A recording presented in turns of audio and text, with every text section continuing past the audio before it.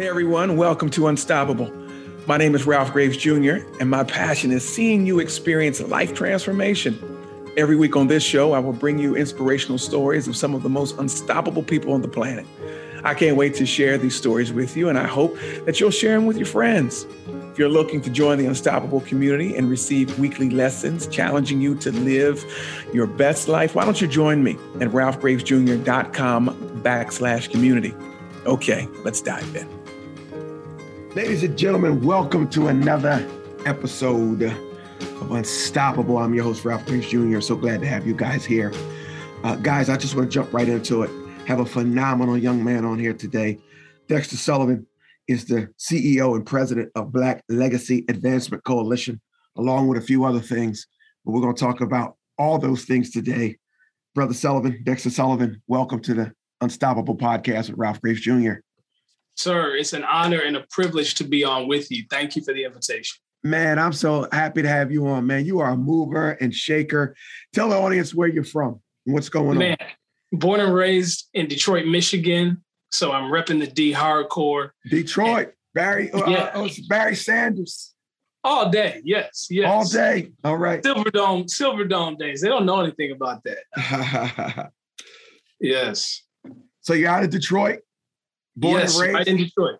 Keep going, because I cut you off. I got excited about football. I cut you off. Go ahead.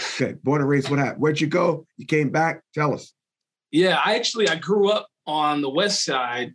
I live on the east side now. The east side is kind of on the come up. Back in the day, the east side was kind of stigmatized as hood. And I live maybe about a mile and a half from where my grandfather lived growing up, right on Jefferson Avenue, the main thoroughfare. A lot of history and the history really of Detroit is found along Jefferson. Yeah. But I went away to college about 15 years ago, went to Oral Roberts University, graduated there, started in ministry there, and lived there for about 5 years post-college. And then my career took me to Dallas, and I served at the Potter's House there, also was on staff at Gateway Church, their seminary, the King's University. I was there for some time. And then more recently, I felt the pull to move back home.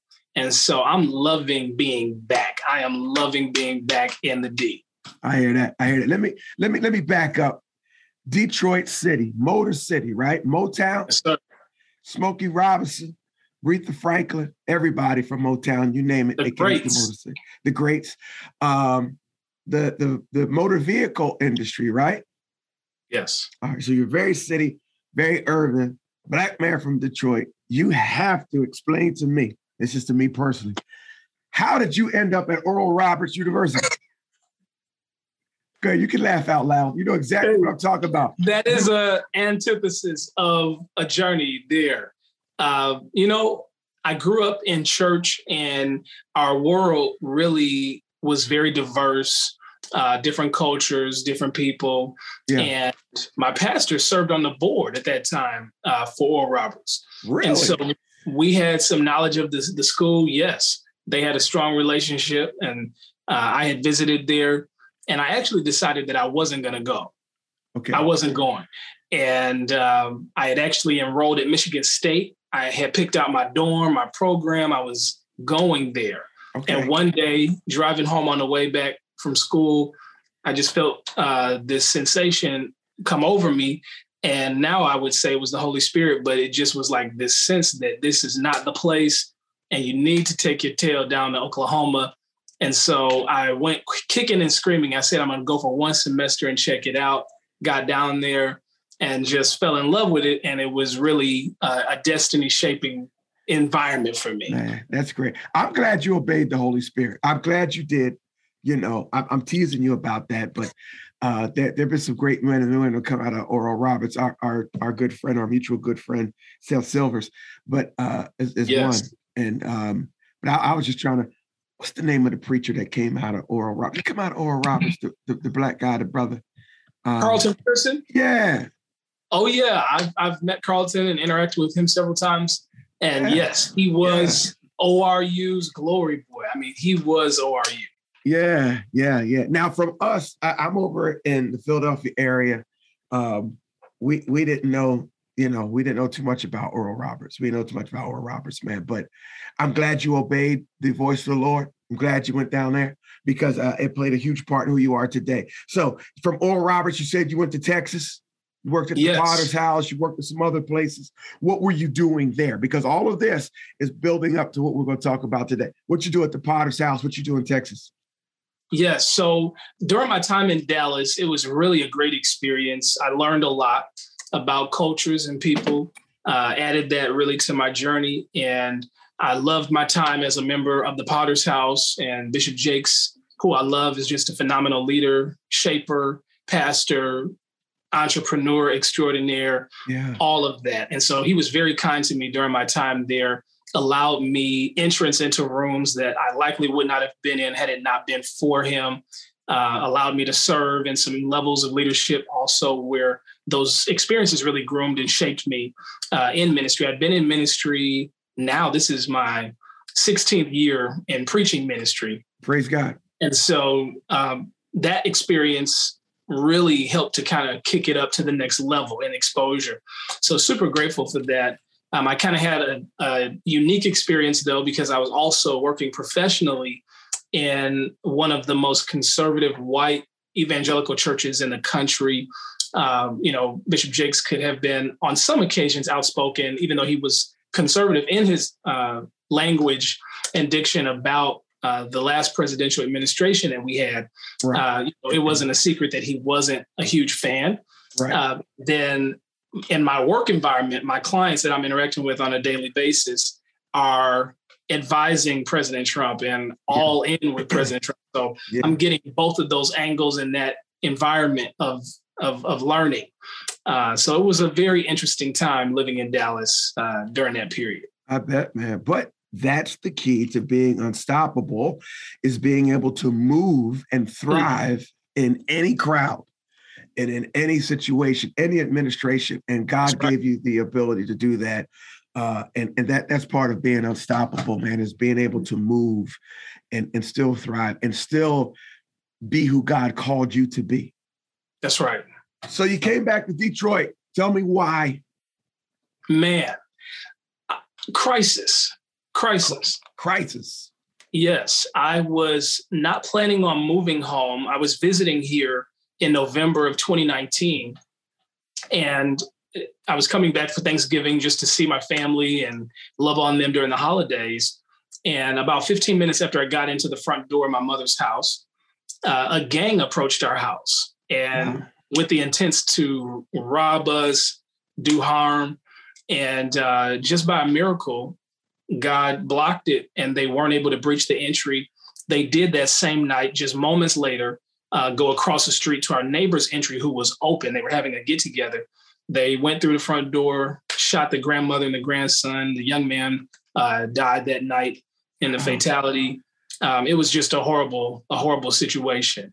And so I ended up, we had that home in our family for nearly 50 years.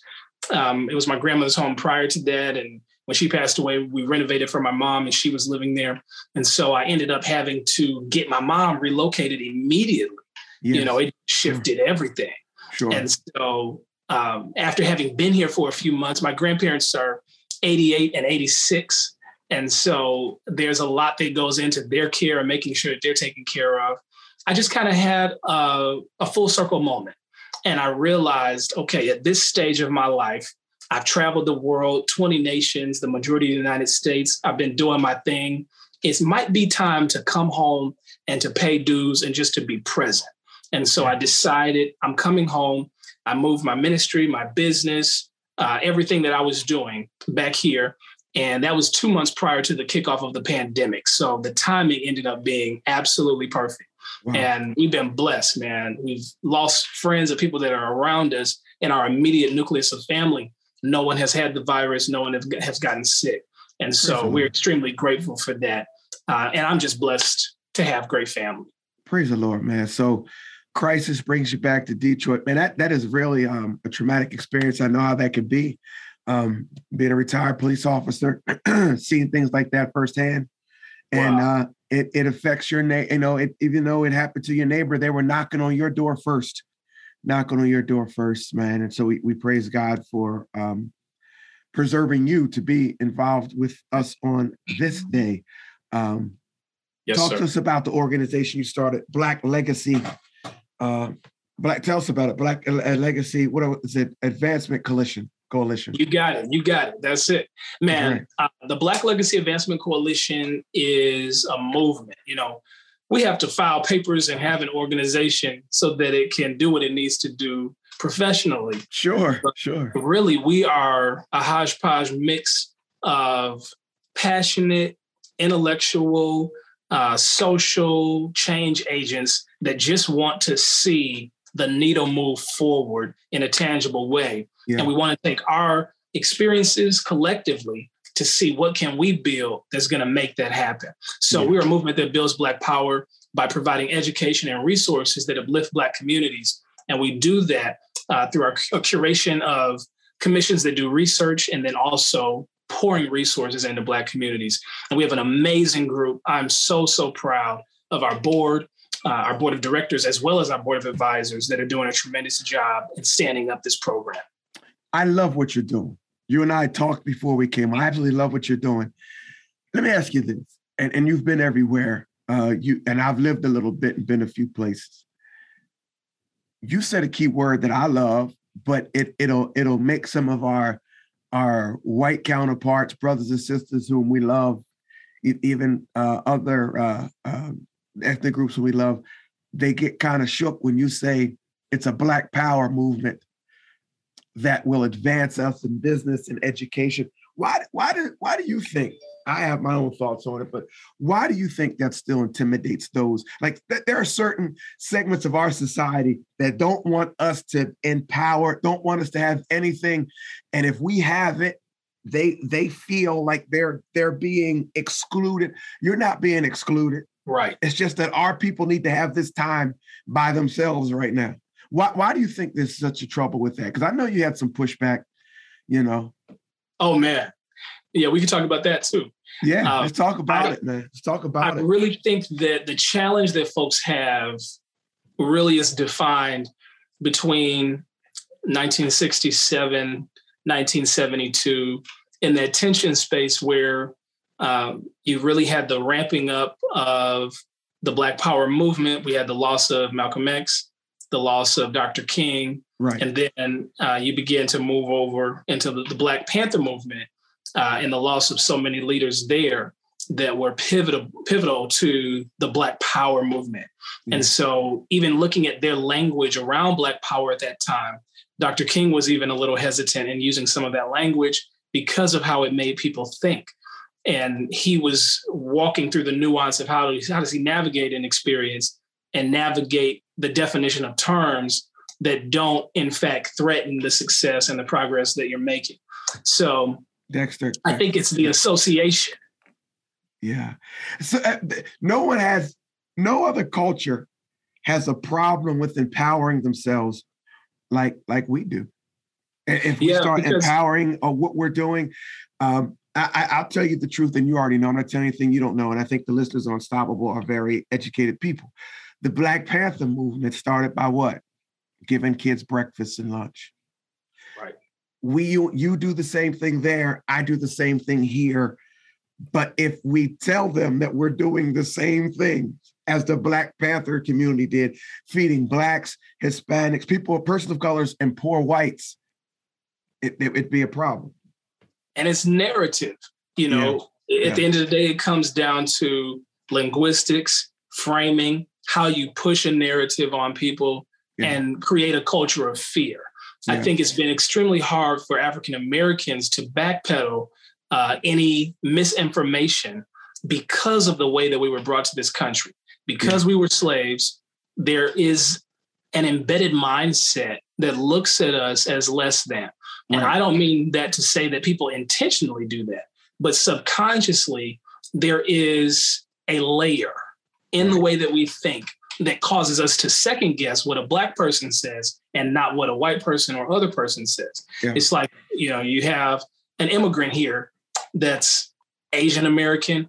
As a doctor, you take their word over a Black doctor immediately.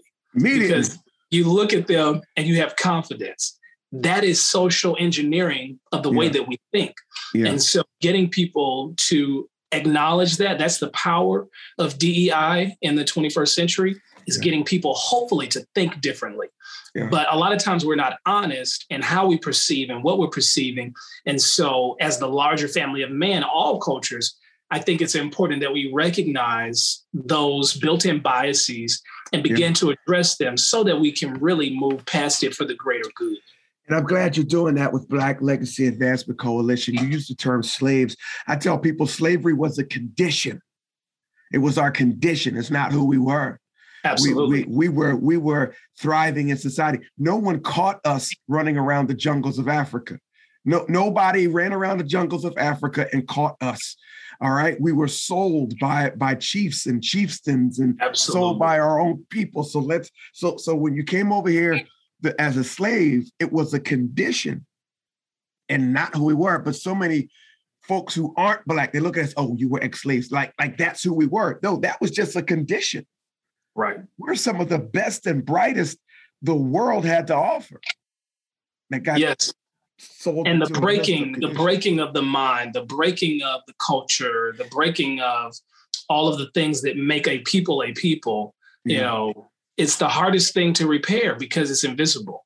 Yeah. And so we can't go back to the document and say, okay, let's make all these things right. You know, it's the things that you don't necessarily put on paper that make you who you are that we lost. And so we're still recovering that. I praise God for your journey. I had a similar journey. Here we are, these two strong, I'm much older than you, but my journey, if you know, people who know me know that very strong-willed, very proud of my African heritage. I know exactly what tribe and everything else. Come on. You know, very proud of that. Thrust into an all-white Christian school from kindergarten till about 8th grade. Experienced most of my racism from white Christians. I went to the white public school. I have more love from the unsaved white folks than I did from the saved white. So I become a police officer, right? I'm in the police academy class full of police officers, 2 Black cops, right? So, okay, all right, Lord's teaching me how to navigate, not lose myself, but how to navigate in this world. And you and I both come back to inner cities to pour back into our people that which we learned and that which we gained and some of the heartaches, some of the stuff that we learned out there. So you have the Black Legacy Advancement Coalition. Tell me about some of the things that you guys are doing right there in Detroit, man. I think it's amazing. Man, so I love that question. We are a national organization. So our board is comprised of doctors, lawyers, real estate brokers, developers, educational experts, writers, theologians, preachers, you name it. And so they're all over the country. I was just in Virginia this weekend for the pastoral installation of Dr. Leslie Francisco McClendon, who is 3rd generation Mennonite pastor. She pastors the largest Black Mennonite congregation in the United States. You telling me something. I didn't know there were Black Mennonites. Oh, yeah. Yeah. Yeah, man. And I mean, she's brilliant. Her husband and I have been friends for 20 years. Wow. And they're just doing an amazing job there in Hampton, Virginia. But back to your question, one of the things that we're doing in Detroit, even though we're all over the place, we're doing some economic investment. Right now, we're working on something called the Ground Up Project here in Detroit, where we're looking to stand up a space where we can put in a business incubator and begin to train apprentices to learn a skill, develop that skill, but then to take that skill to the next level. A lot of times we will skill folks, put them in trade school, university, but do we ever train them to own and operate their own? And so we want to kick it up with entrepreneurial development and begin to take that skill and allow it to metastasize beyond just the skill working in someone's salon or restaurant. How do we then empower you to own your restaurant and to own your own business in cosmetology, whether that's your own barber shop, or maybe you have a traveling business. We have a gentleman right now, and he wants to take his barber shop mobile. And so we'll have a van with all of his material. He can pull up to your house. He's doing that now with handicapped individuals that have disabilities, going to them on the vehicle, providing top-notch service. People don't realize that handicapped individuals and individuals that have a disability or a different way of operating mobility, a lot of them are well resourced. And so a lot of times we have this stigma in our mind that, oh, that person, they're less than, and so they don't have. It's not true. It's a huge market. And so he's tapping into that space. So we're teaching entrepreneurs how to innovate, how to thrive, how to expand and grow and develop. And we want to create a village of entrepreneurs that this is what we do. This is just how we do it. It's amazing. That is power. That's Black power, man. Yes. Empowering your community. And I love that, man. I love what you guys are doing. Now, you said it's nationwide. Which cities are you currently in? Yes. So we have members in Birmingham, Alabama, the Hampton Roads area in Virginia, Atlanta, Georgia, Los Angeles, California, Newark, New Jersey, New York City. We have some in Jackson, Mississippi is actually one of our stronger areas. We have a lot of members there in Jackson, Mississippi, another one of the most populous of Black communities in the country. And we also have members in Chicago. There's about 14 states right now. And my team would get on me for not being able to holler out every one of them. So if you're listening to this, y'all need to get me a list.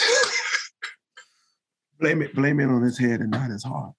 Yes. Yeah. That's awesome, man. And I love what you guys are doing, man. Just empowering. Now, how old do the men or the young kids or men and women? What are the age groups that they can come in and be a part of? Absolutely. So we are wide open. Anyone that is 18 and above, we allow to become members. We actually just had our first intern that served with us this past summer. And so we are beginning to grow our internship program. If you're interested at all in learning about our work and contributing in that way, we would love to have you. But it's very simple. You just go to our website, theblack.co, theblac.co. You can sign up to become a member and you'll be added to our mailing list. We make sure that we keep you up to date on events and things that are going on in the community. And there's no charge or membership fee at this point. But we do encourage those that are members to invest because every dollar counts in making a difference and pushing that needle forward. Yeah. Say that website one more time for me. Theblac.co, theblac.co. Yeah. Let me ask you this, man. During this journey, what's the greatest lesson that you've learned, man? During this journey of building something like this, if you had to kick back and you think of the overall lesson of your life, and when we just, we talk about your story, what's the overall lesson, or what are you learning now? Let me simplify. What are you learning right now, Dexter? I'm learning that the clearer you are about what it is that you are setting out to accomplish, the more effective you can be in taking people with you. And I realized at the impetus of this journey, I've been in the Black space for many years, but I had been careful because I had a lot of relationships that may have been intolerant or uncomfortable with the work that we were doing in Black communities. But as I began to clarify and really become more acute in my approach and saying, no, we're going to be very clear about what we are doing here, I began to lose people. I lost tens of thousands of dollars in support. I lost individuals that had been partners and champion of ministries that I had created and started. As we began to push this narrative, that made them extremely uncomfortable. They unsubscribed, unfollowed, unfriended, and I'm talking in the hundreds. We lost quite a lot of people. And you're uplifting people. That's the thing. And it's not like an either or, but that either or mentality is really strong in the country right now. And I think that people don't always realize that they're being pawns of a larger scheme. Right. But I want to tell people sometimes, I still believe in all of the things I believed in prior to becoming more clear.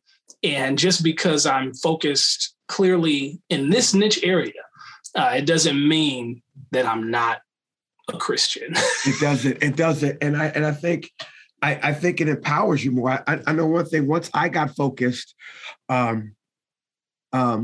you got a chance to really see who really needed to be around you in the first place and who didn't need to be around. That's the beauty that God will reveal it to you as you are focused in on doing what he created you to do. Nothing changed. You're still a believer. You're still preaching. You're still spreading the gospel. You're still advancing the kingdom. But because you're not advancing the kingdom in the same area that they are, a lot of people fall off. But if I could just, and I think you could agree with me. I want to encourage everyone listening that don't be upset. Somebody told me this. Don't be upset when they unsubscribe. That's right. Don't be upset when they fall off.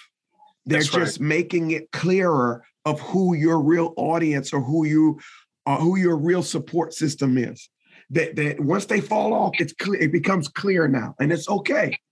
And it makes space. Yes, everything has to decrease for there to be the right increase. Yeah, and I think I decided about 5 or 6 years ago that I wanted to go after the things that I felt God called me to do unapologetically, unencumbered with a bunch of fluff. Yeah. And I didn't want swelling in my life. I wanted growth. Yeah. And, if God is going to grow you, he'll prune you back. He'll cut you back so that you can bring forth fruit, that will remain. And so now it's very clear, and I don't have, a problem with anybody that doesn't feel comfortable moving forward. Right. It actually just helps to make a little more space for the people that have capacity and can come with you on that next leg of the journey. Yeah. So if you're in that part of the journey, Unstoppable listeners, the lonely walk, we call it, or it will hurt your feelings sometimes. Now, what Dexter and I are saying is that when I say it won't hurt your feelings, because some people who you love, and you thought they were going to ride with you forever, they're gone. They're gone. Yeah. Somebody told Jesus know how that felt, right? He looked up. All the disciples had split when he got arrested. So they're gone. So, and I like what you said too. I want you to elaborate on it. I know the answer, but I want it to come from you. There's a difference between swelling and growth. You don't want to swell, you want to grow. Tell them the difference. Why don't we want to swell? Man, when you're carrying unnecessary weight, you don't accomplish your potential. Yeah. You may look impressive. You may glow and be bright. But man, as soon as pressure hits, there's going to be an explosion. Pus is coming out, juice is coming out. Yeah. Things that are supposed to be there are coming out. And that's where we get disappointed. And we say, oh, we thought we had this really amazing, ripe nectarine, peach, tomato. And then we cut into it and it wasn't anything that we expected. And, a lot of times when you're not pruned back and you don't have that death to the flesh, that circumcision of the heart, and that cutting that takes place, a lot of times we end up outside of the will of God, because what that cutting also does, it helps you to laser in and focus and get on the degree of separation that God is calling you for as well. So there's a sanctifying that comes in the pruning. There's a gentleman that wrote a book some years ago, My One Degree. And that book I thought was really powerful because he challenged people to get down to the nuts and bolts, the core of who you are, and to focus on those areas and make those areas strong, that everything can be built from those strengths. When we're swelling, people don't necessarily care if you're strong in the right areas when they're impressed with you and they like you and they agree with you. But sometimes when you begin to clarify and get all of the foundation together, that can make people uncomfortable. When Jesus offered and said, this is my body, eat and drink. Yeah. Said, oh man, that's a little much. We're getting out of here. As far as we can go. As far as we can go with you.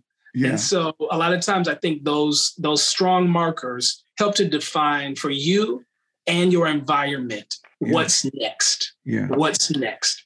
I heard one preacher say it like this: anything that swells has an infection. Anything that's swollen is infected. We want it to grow, not swell. Man, you're doing a fantastic work, a phenomenal work, and you're really blessing the listeners here, man.